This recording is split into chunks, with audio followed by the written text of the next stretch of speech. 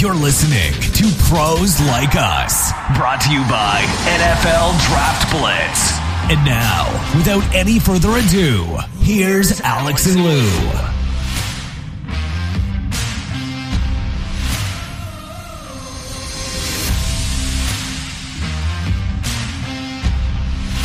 That's right, gang. We are back and better than last week, we hope. It's week 18. I can't even believe I'm saying that. Like, what? I'm not ready. I need more time. The season can't be over. It seems like we're just kicking off, and the Lions and the Chiefs and all the wide receiver drops, and we're still talking about the same damn thing with the Chiefs. But anyway, partner, Happy New Year, man. How you doing? You ready for this? Is this are we ready to rock and roll here? It's the end of the season. I am, Lou. I mean, it's the best part of the year. Last night, we saw the college football playoff, the two semifinal games. They got me going.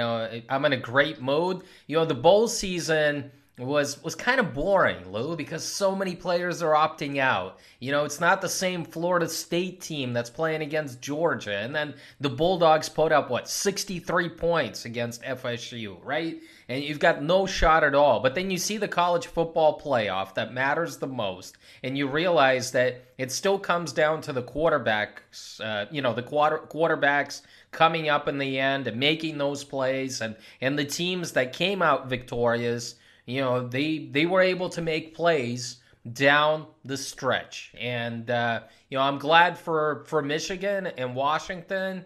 It's going to be the championship game of the two unbeaten teams. We haven't seen that in a while, Lou. And I haven't seen two semifinal games that went down to the wire the way they did. Nah, typically there's always a blowout, sometimes two. And I think that's where, I guess, the FSU complaints and the whining kind of hit a little bit different, because it's like, wait a second. I mean, we want the four best teams, and I think they did it. I thought they got it right when they put them in there. And after these two games, you got to believe that they did. Georgia probably would have been the only other one that really had a claim, because they've just been so good for so long, and they had a tremendous season. They just lost in the wrong day, right? I mean, losing that SEC championship game, I mean, it's always, prisoner of the moment. And I wanted to ask you, after that game last night, you think if they would have redone the Heisman, that Penix doesn't win that in a landslide? I don't know. That's tough. I mean, that's always tough to go back, and just the way Jaden Daniels was playing at the end of the season. Yeah, he kept getting better. He kept throwing for a lot of yards. LSU was winning games. He was throwing for a ton of touchdowns. He was making those highlight type of throws down the field, and he is one of the best downfield throwers in college football, period. So it's tough to do it after the fact. But Michael Penix Jr., it seems like he's been in college forever, Lo, okay? It seems like he's been there a whole decade. Yeah, a lot of guys have. Right? Yeah, he's started for I think 60 games during his career, if I'm not mistaken. Because I think he played all four at Indiana, and then now two in Washington. That's what I'm saying. And he had a good career with the Hoosiers, okay? They had a good record back then. But at Washington, they've stepped it up a notch. I mean, he's definitely taken his game to another level. And the fact that he has those playmakers on the outside, those wide receivers that are going to play on Sundays, okay? It's just, it makes it that much more exciting. So, well, let's shout him out. Rome Odunze, who, some people put him right up there with Marvin Harrison. And when I say some people, I mean Daniel Jeremiah on his podcast came out and said he likes him just as much as he likes Marvin Harrison, McMillan, Polk. I was thinking, going back to those LSU guys. Now we've got the advantage of seeing what they've done in the NFL with Jefferson and Chase, and then maybe throw in Terrace Marshall, who is an NFL player but really hasn't done much. But with Odunze and McMillan and Polk, I don't know. I mean, that might be a similar crew. What do you think? Yeah, that's a scary bunch. And I wouldn't want to be Michigan's secondary. Try to slow down those guys because it's almost impossible. I mean, the catches that they make it look so easy. And I think that's what makes Penix's job a lot easier as well because he made a couple of throws that were just unreal in the face of pressure. But then those wide receivers came down with those spectacular catches at the end of the play. So I would say that offense is just it's something special. And I think a lot of people miss out on Pac-12 play, right? I mean, usually we watch the big teams like USC and UCLA throughout the years. But I think a lot of people on the East Coast that don't get to watch the West Coast games because they're on late. But go watch the Oregon games and Washington. It's just they're different teams. And it's been a pleasure to watch them. It's been a pleasure to see that transformation a little bit. And Washington is just, I'm happy for them because I thought Texas was going to represent in the college football championship. I thought they were going to pull it out. I thought Steve Sarkisian had that magic, but just Washington's offense was just too explosive there. Well, that was, I think, going back to Penix was part of my point is that I'm guessing a lot of those voters probably didn't see many of his games live, right? So now you get the ability on the biggest stage to see what the kid's all about. So, and not taking anything away from Jaden Daniels, who had an amazing season, more than likely going to be a first-round pick. I think Penix is going to be in that conversation as well. But just to see him and those receivers do what they do, and it was so envious for me after watching on Sundays NFL receivers dropping pass after pass after pass to see these college kids where, I mean, they're granted, I mean, he was throwing dimes, but I mean, there was a lot of them, like you said, Alex. I mean, whether it was on the sideline, whether it was, was it Polk or McMillan tipping it to himself on the touchdown and tracking the ball? I mean, it's like, we need some of those guys, man. Selfishly, that's what I was looking for. And even the Texas guys, Adonai Mitchell, that came from UGA, scored, I don't know how many, what'd they say, in semifinals and finals. He scored like in every game. Worthy. He's a little bit more of a gadget guy, but anyway, a lot of good receivers on the field. Now in the first game, it's hard. I mean, statistically, it looks like Michigan should have run them off the field, right? Alabama didn't really do much on offense. No really big plays. The only real big plays it seems like they made was Milroe with his legs, and then in overtime on that fourth down, it was like that was their only option. It was like, we really don't have anything else to throw at you. We're just going to put it in our best players' hands and let the chips fall where they may. But what do you make of that? I mean, was it more, Michigan not capitalizing, or just Alabama being that kind of team that's just going to get you down in the dirt and it's just going to be a grimy game? I think it's a little bit of both. I thought Alabama's offense really struggled against Michigan. I mean, that was probably, I would say, I think Dan Orlovsky came on ESPN and he said that it's their worst offensive performance of the season. I'm not going to go there just because I think Alabama is a team that struggled in the first half of the season. They couldn't find that stability from the signal callers, and, they had to even bench their starting quarterback, right? But I think they really struggled to get those big plays. In the beginning, they were able to get that touchdown after that muff punt, but then they couldn't get anything going on the ground. And you knew that Alabama this year didn't have the offensive firepower through the air, all right? They needed to find that balance, and they never did. And I also have to say that you have to take your hat off to Michigan. The way that front seven controlled the game, the way they were able to get pressure, the way they were able to get to the quarterback and get those sacks. I mean, you got to give it to them. I mean, the defense played a huge role why Alabama never got going, why they were struggling so much during the game. And still, Lou, as much as Alabama struggled, Michigan still had to win it there at the end with those 2 minutes left. I mean, they very well, could have lost that game when, in retrospect and watching it, it seemed like they dominated a lot of the game. JJ McCarthy probably, I don't know if is it in him? I mean, again, the biggest plays I think that he made was with his legs. He made a couple of decent throws. His wide receiver, number one, I can't remember his name, Rome something or other. He bailed him out on one. The ball actually got tipped at the line of scrimmage and kind of put it up higher, and the kid like climbed the ladder, made the catch, and he almost scores there on the one play. But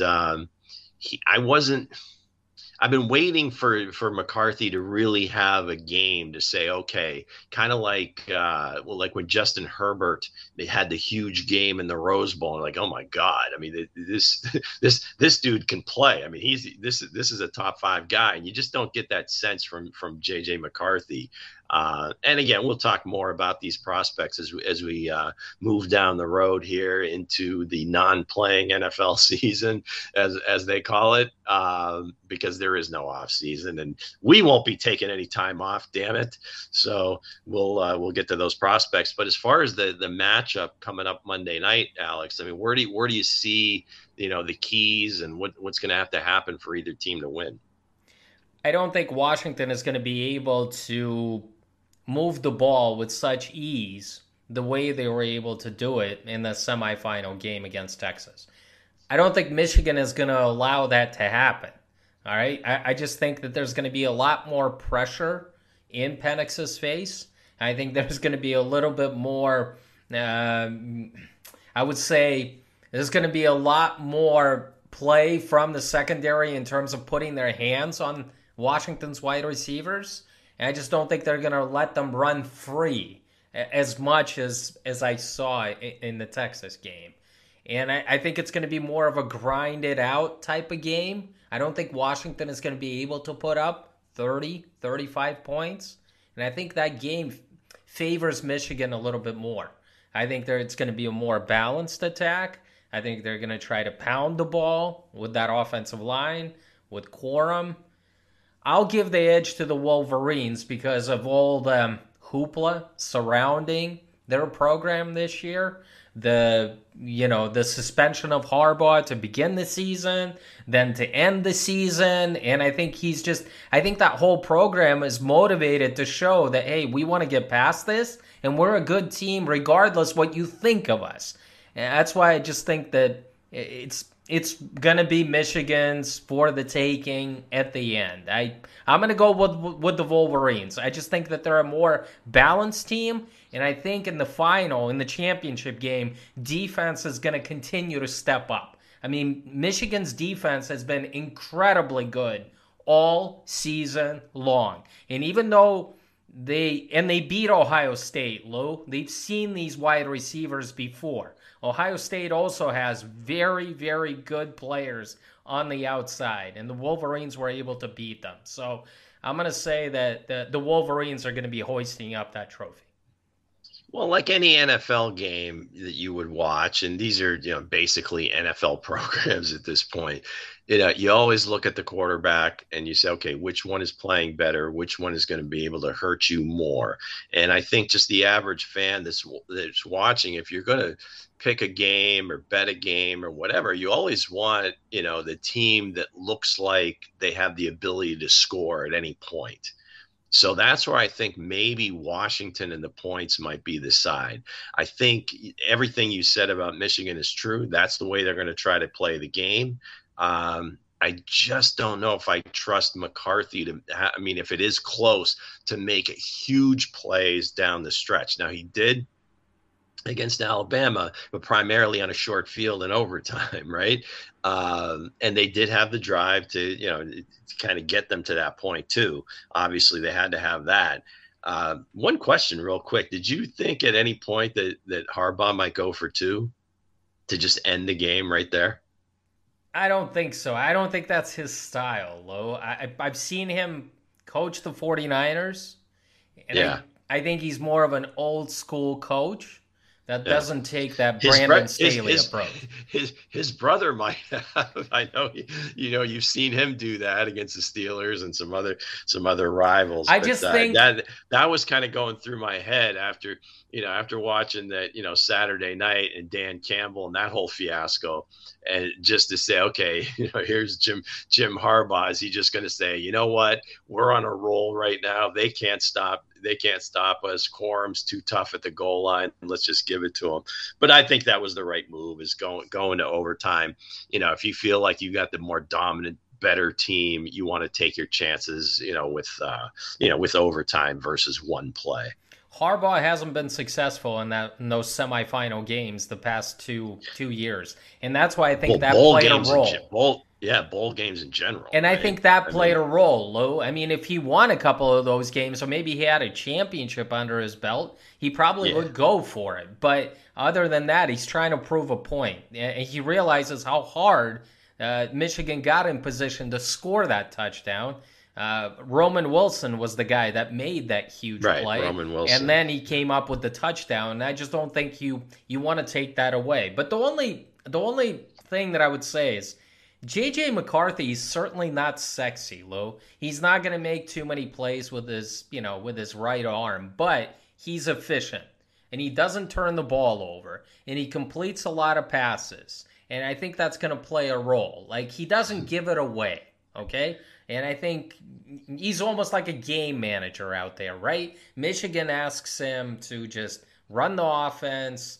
We're still running the football on the ground, playing good defense. Just don't put us in a bad spot. Don't turn the ball over. And I think that's something that he does really well. He's been with that program for a few years. He's been that starting quarterback there for a couple of them. So I just think they've got this, when a team is playing with a chip on its shoulder and they know it, I think it comes out. And Washington has got a sexy offense, and we're not going to take anything away from them. They play good defense as well in the Pac-12, and they've beaten Oregon twice this year, okay? That's a tough thing to do. Dan Lanning's squad they've been fantastic out there the past couple of years. But I just think that taking this whole drama-filled season that the Wolverines have dealt with, that's why I think they're going to come out on top. Going to be a great game, great storylines on both sides. We've gone over a few of them. I mean, Kalen DeBoer, the coach at Washington, coming from an NAIA school where he won some championships, and then offensive coordinator at a bunch of smaller schools. He did spend a year with Michael Penix at Indiana, and I think that was the connection for Penix to transfer out there once his OC got the head coaching job, and that connection. And then you're talking about J.J. McCarthy and his special relationship with Coach Harbaugh. I don't know if I'm a cat out of the bag. If you're not a longtime listener, you realize that I'm a little bit older than Alex and a little bit older than probably most of our audience. But I remember another Michigan quarterback that kind of played that way, and it wasn't sexy, it wasn't ever always pretty, but he got the job done, and now he's the head coach. So that's just to be cool stories on both sides. Just excited for that game to happen next Monday night. All right. The name of the show is Pros Like Us. So let's hit the pros, man. What do you think of this playoff picture? You got teams falling at the wrong time, with like the Eagles. I mean, Detroit feels like they get robbed in Dallas.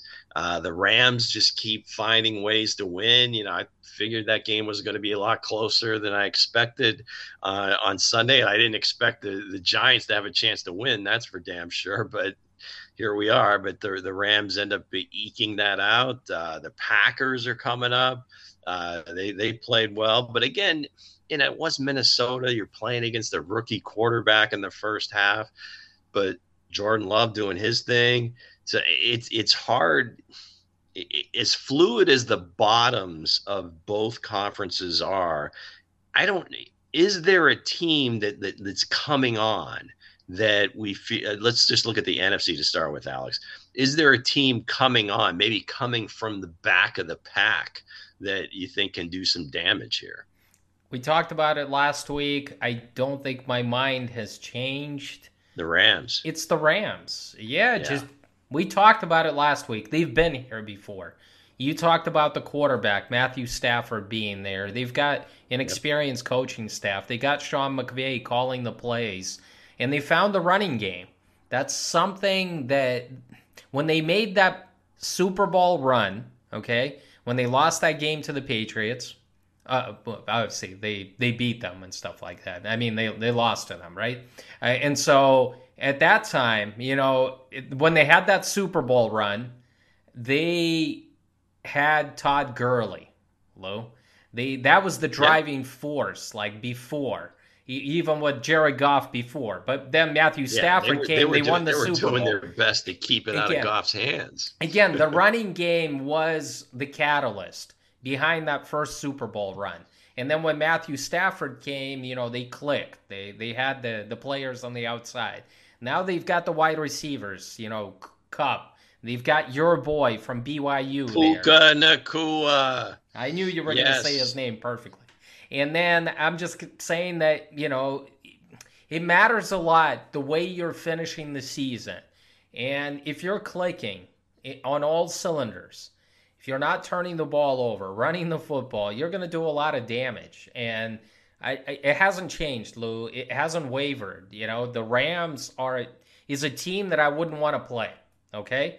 And I just think that anybody that's going to play them, whether it's the Cowboys or the Lions, and that should be an interesting matchup with Matthew Stafford going back to Detroit. We talked about that last week as well. I just think the possibility of that is just so enticing. So, yeah, absolutely. So many stories on both sides. I just think there's nobody, Lou, there's nobody else in the NFC that you can really trust except for the 49ers. You can't trust the Cowboys on the road. The Lions are kind of hit and miss. They have a good offense, but I don't trust their defense enough. And then the Eagles are falling. And so, what are you left with? I think the Rams are a team that can make a run. And I think they'll definitely, if it's the right matchup, they'll be there in the NFC Championship game. And then we'll see how that, rolls and how it finishes. But I would definitely put my money on the Rams in the first round if you're looking for an upset, whether it's in the NFC or the AFC. Yeah, I mean, that's, again, in Detroit, Matthew Stafford, that's just, you can't draw it up any better than that. I guess later in the playoffs, if we get, and I think we talked about it last week as well, is if we get Flacco going into Baltimore, that would be sign. Your affinity for the Browns is certainly there, but just, again, the storyline as it's set up right now, it looks like the Browns would be playing the Jags, but there's so much fluidity still with that whole AFC South. With the Bills and the Dolphins. The Bills could actually miss the playoffs if they lose that game, and certain things happen.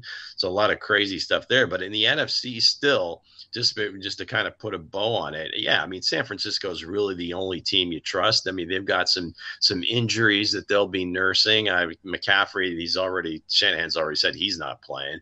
Probably a pretty good chance Purdy's not playing. Very good chance that we get a Sam Darnold versus Carson Wentz game on Sunday. So I want to see that. I want to see how that unfolds for those two teams, because San Francisco's locked in at 1. The Rams really can't improve their position. I honestly don't think they can. I don't know that there's a way that if they lose, that they would lose their positioning either. So yeah, odds are that's what you're going to get, and wouldn't that be something? A couple of guys that were pretty high draft picks, and here we are. We still don't know what's going to happen in the NFC South. That's just right. That too. Because Tampa. And again, I should have known better. New Orleans always no matter what the situation is, no matter who's playing, it just seems like they own Tampa, and I still took Tampa. But here they are. They're still in first place. by a thread. At 8-8, New Orleans also now is 8-8. New Orleans, who do they have? They're at home. They play Atlanta, I believe. Yeah, they've got Atlanta at home, and the Bucks have got to be Carolina if they're because they're all finishing in the division. So you got to believe Tampa Bay is going to win that one, right? Well, you're hoping. You're hoping. Yeah. So then you got, maybe can New Orleans get a wild card? If they win, then the Packers lose and Seattle loses. So you got a lot of moving parts there. But in the AFC, Baltimore's pretty much locked in. I mean, I think they've solidified themselves as, you got to say, they're the best team in football right now, Alex. I know it's hard for you to swallow that. You still can't imagine it in your head, I don't believe, but here we are. And that's another one. You got Mason Rudolph at Baltimore, against Snoop Huntley, starting quarterbacks. I think the Steelers are favored right now just because, you're going to get a bunch of Ravens sitting, but the Steelers have something to play for. They win. They got a legitimate shot. They need some stuff to happen ahead of them, but they could, again, you just can't kill the Steelers. But again, I don't know that they're really going to win a playoff game, even if they get in. I mean, they probably get crushed by Miami or Buffalo, whoever they end up playing. But I don't know who is that team in the AFC. You like to say it's Buffalo, but they struggle with New England. They struggled with the Chargers the week before. Yes, of course they're winning. They're still kind of living off of that blowout when they crushed Dallas. Is that enough to make you think that they're the team, or is it a team from up on Lake Erie, Alex? Let me ask you this question, Lou. Like, I'm looking at the playoff right now format, and who do you want the Chiefs to face in the first round? The Bills or the Browns? Well, it looks like it's going to be, there won't be the Browns. It's either going to be the Bills or the Dolphins. Now, if the Bills lose that game and certain things happen and the Bills are out, then it would be whoever the sixth seed, whoever sneaks in there. So it could be Houston. It could be Pittsburgh. It could be the Colts. Maybe do the Chiefs want to play against the Bills, Lou? I mean, do you feel lucky against the Bills? Point, I honestly, I don't think it matters who they play. I mean, seriously, I think they much rather, I'm guessing, would rather see the Dolphins come into Kansas City, just because I guess on the surface they're a hell of a lot more beat up right now. They have the experience of beating them earlier in the season, so I think that would give them a little bit more confidence. But there really isn't. I mean, it's about them. They have to play. If they play their game, they can beat any one of these teams. But by the same token, they could lose to any one of these teams. So I don't know. I don't know that it really matters much, because it's such a tight group outside of the Ravens. I wouldn't want to play the Bills just because if they get in the playoffs, the history, yeah, I think they could easily beat the Chiefs, and then they'll take care of the Dolphins, and then I think it's AFC Championship matchup against probably the Ravens. So you wouldn't I think the Bills are another up and coming team like the Rams. They could certainly make a move. What is it like? The Steelers advanced and won the Super Bowl, and they were number 5, right, overall. I think this is one of those years, Lou. This is one of those years that you can. It sounds like you're making a case for the Browns to get to the Super Bowl. I'm making a case for either the Browns or the Bills to get to the Super Bowl. Yes. This season deserves. And I hate to use that word, but just the way this whole season has gone, is a Lions-Browns Super Bowl. Two teams that have never been there, have had just playoff nightmares. and just nothing has gone well for them in many, many decades, right? That would be, to me, the perfect storm of just two, like, franchises that have been wallowing and they're playing in the Super Bowl. That, to me, would be the greatest theater. If the Super Bowl is going to be the Lions versus the Browns, then I know the NFL is rigged. Okay, I'm not watching it anymore. It's like a Hollywood script. Forget it, Lo. I mean, well, what was the name? What was the name of our last show? Yeah, the title of our last show was Good Script. Exactly. I'm just saying that Roger Goodell should receive an Oscar in 2024 without even playing, writing a movie. He should get an Oscar for writer of the best year. That's it. That's what I think. That's what I think. Who do you think gets in though? The Colts, the Texans, or the Steelers? Who do you have your money on? With C.J. Stroud back. Now that game, I believe, is in Indianapolis, but I don't think that matters. Just from D'Amico Ryans just seems like he's got that team dialed in. You talked about the togetherness of the Michigan Wolverines. I think the Texans kind of have that going, right? Because now, granted, Tank Dell was having a great rookie season, but nobody really expected or really thought of him as like a number one receiver. You've got guys like Noah Brown and Nico Collins, Robert Woods, these tight ends, these kind of like faceless, nameless tight ends that are making plays when Stroud plays. I can't see Jacksonville plays Tennessee. So that's one right there. I mean, I believe it's at home, and Tennessee is I don't know. It just wouldn't shock me because it seems like most of the time they play, Derrick Henry goes off against the Jaguars. So could they lose that game? And then all of a sudden that becomes the AFC champ, right? Houston, and they jump from out of the playoffs all the way up to the 4 seed. So I'm gonna say Houston wins that game and they get in, but not as a chance. I think Jacksonville maybe squeaks that one out, remains the 4 seed, and somehow Houston gets in ahead of the Colts, who would end up at 9-8. I'm going to go with the Colts. This argument with the Texans making the playoffs, it's like a feel-good story. Almost sounds like the Lions last year, Lou. Like, we wanted the Lions to get in. They were making this push. They were, winning those games at the end, and we wanted them to make the playoffs. But then we realized that Detroit is still like a year away, and that's how I feel. But they did their job. The help that they needed wasn't there. So yeah, that's how I feel with the Texans. I think that it's a feel-good story. They've certainly overachieved.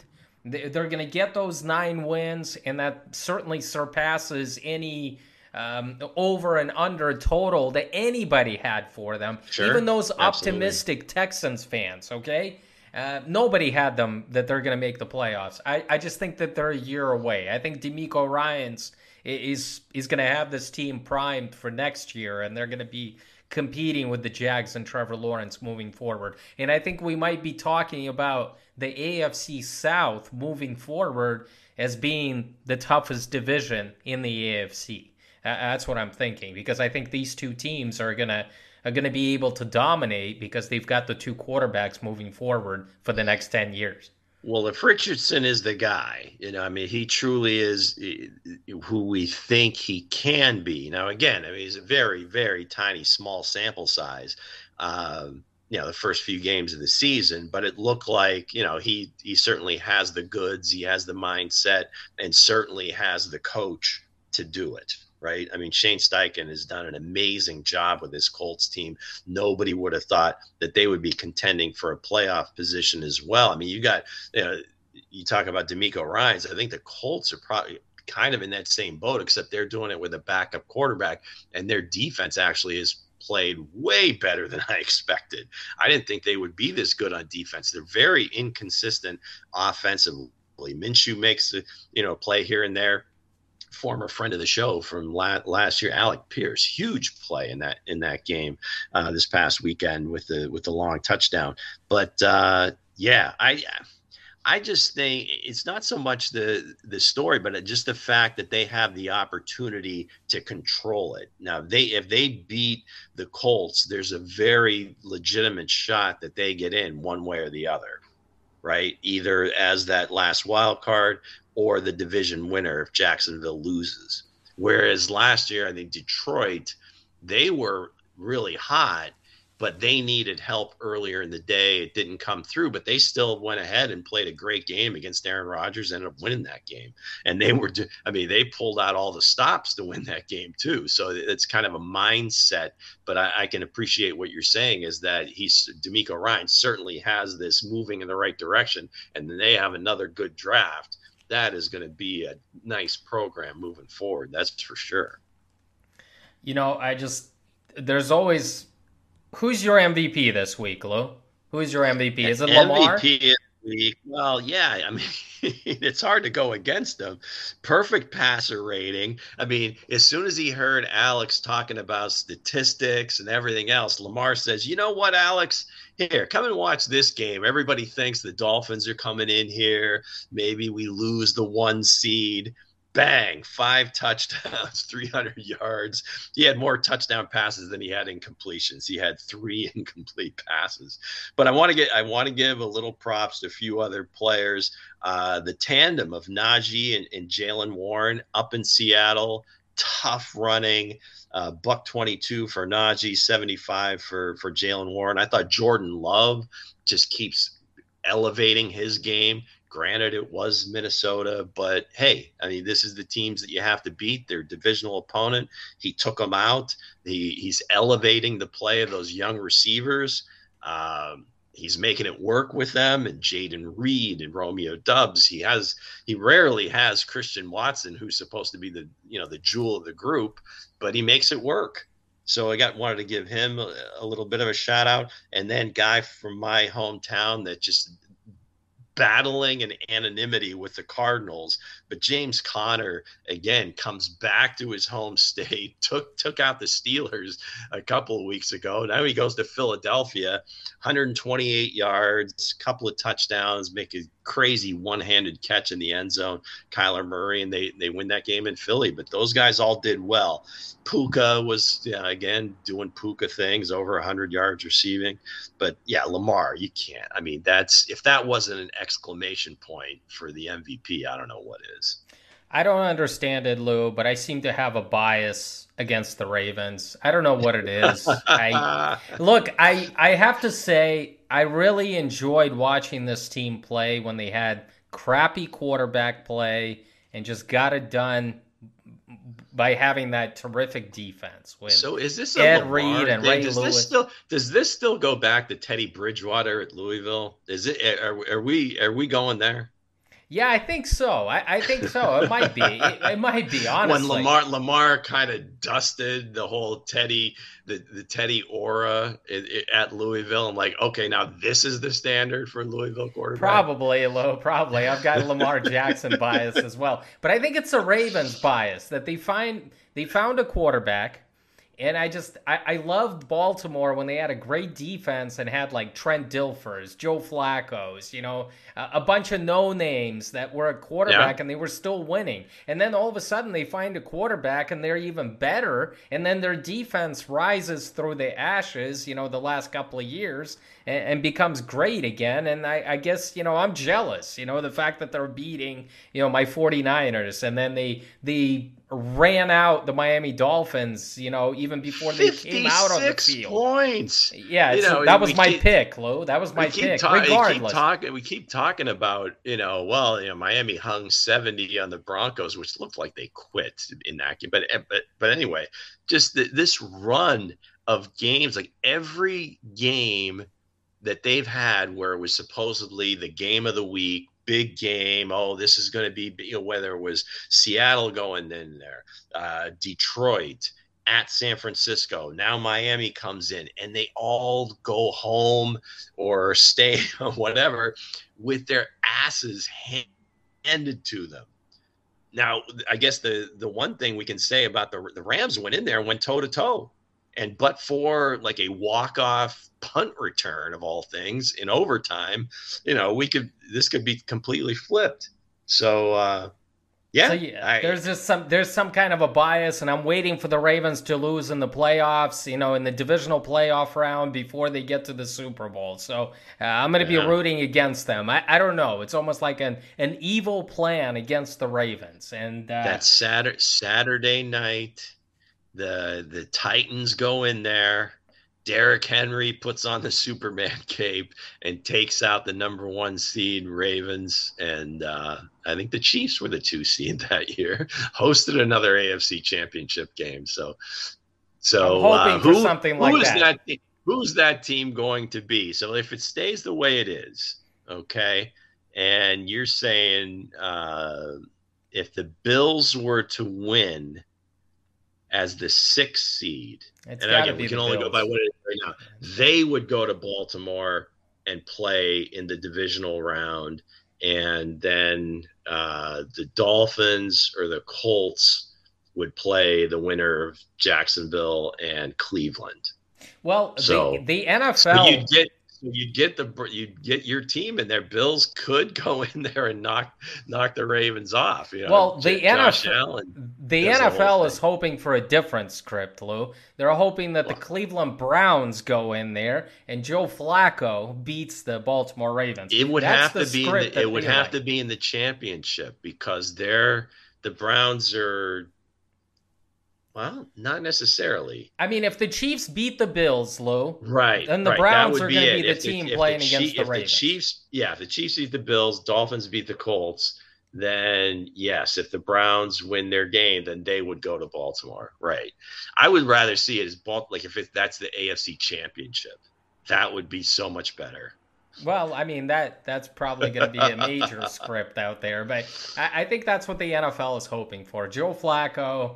And, the Cleveland Browns, the team that left for Baltimore, they're going to meet up in the playoffs. That would be great. So I can't give Lamar my MVP award. You gave it to him, so it's kind of unfair. I'll give it to CeeDee Lamb, Lou. CeeDee Lamb, 13 receptions, 227 yards, a touchdown. He had that costly fumble, but I'll still give it to him just because the guy is putting up amazing numbers this year. He's approaching that Michael Irvin status, and he's just becoming a great number 1 wide receiver. And who would have thought, right? Henry Ruggs, Jerry Jeudy. Well, it certainly should have been CeeDee Lamb, Justin Jefferson, instead of Henry Ruggs and Jerry Jeudy going in this draft. The gift of hindsight, and I don't know how quietly it's been, but I mean, he's performing. Right now, you'd have to say, if you were ranking them as we stand today, he's got to be the top wide receiver in the league right now. Would you give it to him? I mean, the way they've played, the season that he's had. Now we can, just kind of do almost like an existential one and just say, okay, just these are the best talents. But in terms of just which receiver has been the most consistent. Now, again, it wasn't the early part of the season. The offense was different. They really weren't going downfield. As soon as they flipped that switch, their season took off. Right now, again, they've had their issues beating winning teams, and that's a whole other conversation. But CD has been the best receiver in the league this year, you'd have to say. I mean, next to Puka Nacua, of course. I love CeeDee Lamb. I would love to put him there at number 1, but for me, it has to be Tyreek Hill. Hello? I know he's missed. I have to put Hill atop of that list this year just because the impact that he's had. And actually, I would probably put Debo as my number 2 and then CeeDee Lamb at number 3 just because of the importance to their respective teams. That's what I'm thinking. So I'm going to go Hill, Debo, then CeeDee Lamb. Well, I mean, I hear what you're saying, but again, I mean, Debo, you've got Ayuk, you've got Kittle, and some other weapons. Not saying that that's what makes him great, but the importance to the team part of it isn't quite what CD is, because they really haven't had much of a running game. Their number 2 receivers, Brandon Cooks has started coming on a little bit more. Gallup really hasn't been a guy. They've got the 3 young tight ends. You can say what you want about Ferguson, but I mean, his play has been kind of up and down. And again, it's more of an opportunity thing. So I would say take that argument and give it to CD, because he has been the offense, if you would, for this resurgence of the Cowboys really taking off and scoring over 40 a game or whatever they have at home this year. But I mean, you're splitting hairs with all these guys. I mean, Tyreek, he's just had some games where he really hasn't done a whole lot. But then he's had other games where it's been like, oh my God, you can't stop this guy. So sometimes it is hit and miss, but yardage wise, he was well on his way. I mean, it was going to be 2,000 yards. Then he gets hurt a little bit. Then he gets hurt a little bit more. I just can't, the picture of, now again, you're not going to take anybody down to one play, but just kind of a microcosm of their day on Sunday was when, he makes the break, on wide open in the end zone. Tua puts it on him. He kind of like tips it up in the air and he can't come down. I mean, easy touchdown. And that was like this just isn't Miami's day. But I mean, obviously I've got a pretty soft spot for Tyreek, and I still like him a lot. But just in terms of their play and value this season, CD's really made a huge statement and kind of, I guess, coming through on a lot of the potential that was expected of him when he came out of Oklahoma. He's been great every year, and the guy has improved every season. Right. I mean, so like he's been a hit since his rookie season.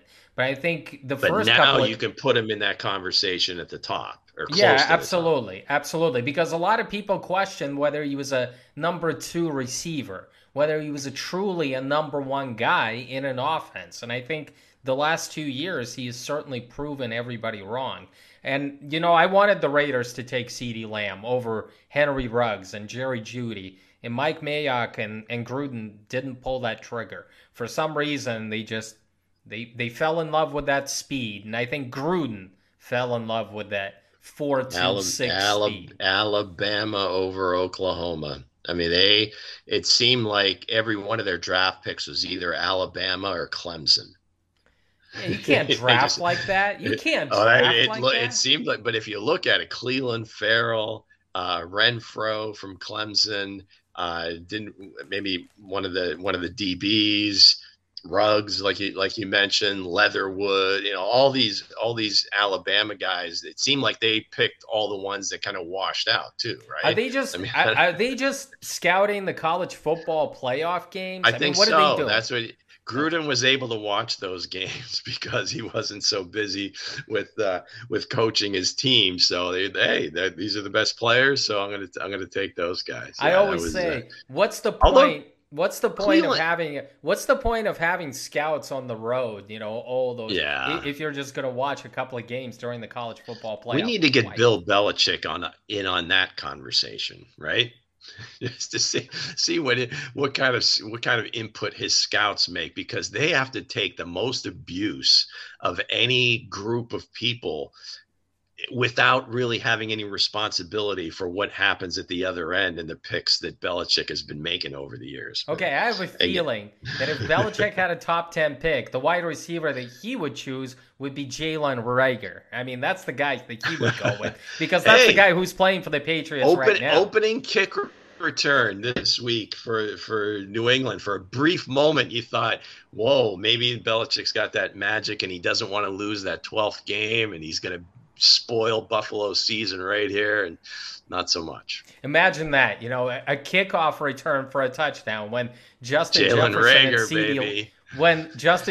and CeeDee Lamb are like breaking records, in the NFL. And this is Rager's third or fourth team? It seems to be that way. Minnesota, Philadelphia, and now at least 3, right? It's at least his third team. But yeah, well, they're sitting up there with what, like the third or fourth pick. I mean, they're gonna have a shot at a guy. We'll just see if Bill's the one pulling the trigger. All right, so this week I ended up on the winning ledger, 3-2. So that was good to get back on the winning side. So let's go. I don't know. I hate picking week 18. You don't know who's playing or whatever. And here we're sitting on Tuesday making these picks. But I will go fearless into this weekend. Detroit -3 with I guess virtually nothing to play for. I don't think they can really improve their standing or really lose it. But coming off of that emotional loss, and just I think the tenor that Dan Campbell wants his team to take, I just can't see Minnesota going in there with whoever they trot out at quarterback and winning that game. I'll take whoever Detroit plays at quarterback -3. Arizona has just, hey, say what you will about Jonathan Gannon. These guys are playing. They're playing hard. Kyler's playing hard. Connor's playing hard. They will make enough plays on offense. I think they beat Seattle. They're +3 at home.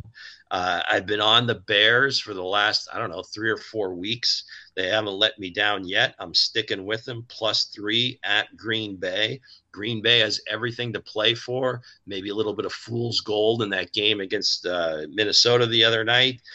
Chicago's playing hard. The defense is for real, I think, and I think Eberflus may have saved his job. Buffalo -3 at Miami. I just don't like all the injuries that have piled up for Miami, especially on defense. They've got like no pass rushers left. They lost Bradley Chubb, Jalen Phillips earlier in the year. Xavier Howard went down. I don't think he's playing in the game. Waddle's still banged up. Tyreek. The Bills catch a break because of the magnitude of the game. It's being featured on Sunday Night Football. And the reasoning is that they constantly complain about having to go to Miami, and the way that the field is set up, the sun just beats down on the opposing team's sideline, and it's always like 10 or 20 degrees hotter on that side. Well, here you go. The game's at night, no excuses. I'm going to take Josh Allen in this case. This is just the gut play. And then finally, I'm going to go with Blaine Gabbert over Easton Stick. The Chiefs getting 1.5 at the Chargers. Give me all the Blaine Gabbert action you can get. I think Reed maybe plays his starters almost like an exhibition game type thing, where he gives them a drive or two just to kind of hopefully build on some kind of momentum or rhythm that they desperately need, and then eventually pulls them out. So I typically don't pick Chiefs games, but in this case where they're getting points and Blaine Gabbert is going to get the majority of the snaps, give me those Chiefs, baby. I'm going to go with my lock of the week. I'll just go with the desperate team that needs to get into the playoffs. All right? A team that's going to be motivated. I think it's going to be the Colts, Lou. Everybody's thinking, including you, that the Texans are going to come out victorious in this game. And you should be feeling good. CJ Stroud returns, and, the Texans blew out, what was the score? 26-0 last week? And they took care of business, and they got back into the playoffs. I think the Colts get back on track somehow, with Gardner Minshew, with their defense. I don't know. They're just going to scratch and claw, and they get into the playoffs. There's something about this Colts team. I don't trust them. I don't think they can win anything. I think they'll get blown out of the playoffs, but I think they get in, and they beat the Texans at home. I think that atmosphere is going to help them a little bit. So I think Indianapolis is going to be that desperate team, and there you are. They are my lock of the week. All right. And I think it's just a small number. It's like 1 or 2. It's -1. It's -1. Yeah, I've been on, again, I've for better or worse, I typically am on the Colts when they lose and I'm off them when they win, or I'm on the other team when they win. So I mean, I've had a little bit of an odd relationship with this Colts team, but I truly do like the way they fight, the way they play. They haven't had, let injuries stand in their way, whether it's been Zach Moss filling in for Jonathan Taylor. Obviously, Minshew wasn't the starting quarterback coming in, but his relationship going back to Philly with Steichen obviously was a big pull to him to sign with that team. And here he's gotten, his another opportunity to start if he gets his team to the playoffs. Again, in terms of free agency, he'll certainly command a few bucks for some quarterback star team out there, and I'm here for it. The Minshew experience, the fact that he in the off season lives in an RV that's parked in the parking lot of where he works out in Naples, Florida, and then plays pickleball with seniors it's just an amazing story. And that would be the interview that we need to get is Gardner Minshew. We need him on Pros Like Us. So Gardner, if your people are listening, send us a message. We'd love to have you on. Well, if Sean Stellato is representing Gardner Minshew, which I don't think he is, I think there would have been a pretty good shot at getting him, but I don't think John's 15 minutes finally came to an end. And as well as Tommy DeVito's, I don't know that he ever takes another NFL snap, but I think the Giants like him. So he'd probably be the backup next year. Be interesting to see what they do in the draft. Do they draft one of these young quarterbacks if the one they like falls to them? Because they're going to be picking fairly high as well. So anyway, just some stray thoughts as we leave here. Alex, anything on the way out? I'm just excited to see the championship game on Monday and to see who actually gets in, to see the matchups in the NFL playoffs. Because, we're speculating, but, we don't actually know who's going to be in there. A lot of teams, there's still teams that are alive. You've got in the NFC, Seattle, New Orleans still has a shot. Realistically, out of Minnesota, Atlanta would take like slide rules and all sorts of abacus and different things to figure that out. But you got Houston and Pittsburgh. And the most interesting one to me is that there's a scenario where Buffalo is either the number 2 seed or they're out. That to me is the coolest scenario, is that either, hey, we're the number 2 seed or we're completely out of this thing. Well, so if you ask a Chiefs fan, you're hoping that they're going to be out. I almost one more of our demons off the playing field. Yes, that's what we're looking for, Alex. All right, gang, enjoy your Week 18. Enjoy the College Football Championship. For Alex, I'm Lou. Hit subscribe, gang. Come on. It only takes a little effort to go ahead and click on that button. So, till next time. Peace.